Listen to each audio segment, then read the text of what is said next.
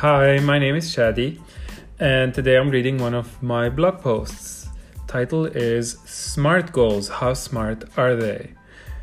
And here it goes. You've probably already heard of SMART goals. Do you know what the acronym stands for, and are they actually worth it? Let's start with the meaning of the acronym. S stands for specific. When setting goals, we need to be as specific as possible. Why? The clearer and more specific we are with our goal, the easier it will be to be measured, achieved, relevant to our needs, and done within a certain attainable time frame. Hence, we are motivated to achieve it. When we are motivated, we are capable of anything and everything.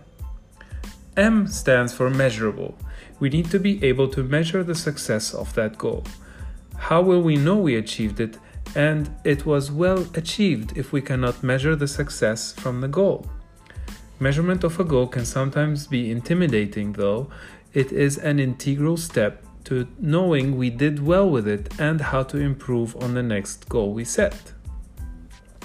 A has several meanings: achievable, actionable, attainable, assignable.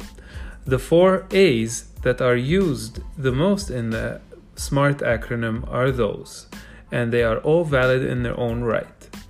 If you truly think about it, goals that are achievable and attainable set us up for success. That's what we want, isn't it? When we want to set an actionable goal, we are able to take action to get it achieved. And if the goal is a team effort, we would want it to be assignable to one of our team members. Slight update on this article. I also added agile as another A, and there is another article about that I will upload later. R stands for relevant and realistic. Relevancy of a goal is important since there is no reason to focus on a goal if it is not relevant to the situation we want to change or improve on. It would no longer be a SMART goal since it is not serving a purpose that is fitting to us at that moment in time.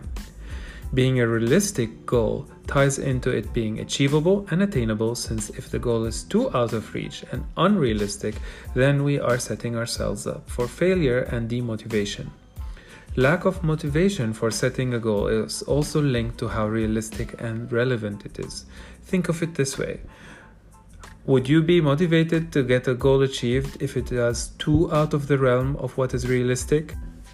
That is not to say we should not dream big. It is just to say that we can still set ourselves up for reaching our greatness by turning our big dream goals into realistic smaller ones that lead to the big end game. Turning the dream into a reality. T stands for time-based, time-related, or timely. If our goal is open-ended, then how do we know that we achieved it? And when do we move on to the next one? Being time-based means that we are also accountable for having the goals done. The expiry date, so to speak, is also a motivational factor to get things done. Granted, being a time-based goal is not for everyone, though accountability and achievement of the goal are.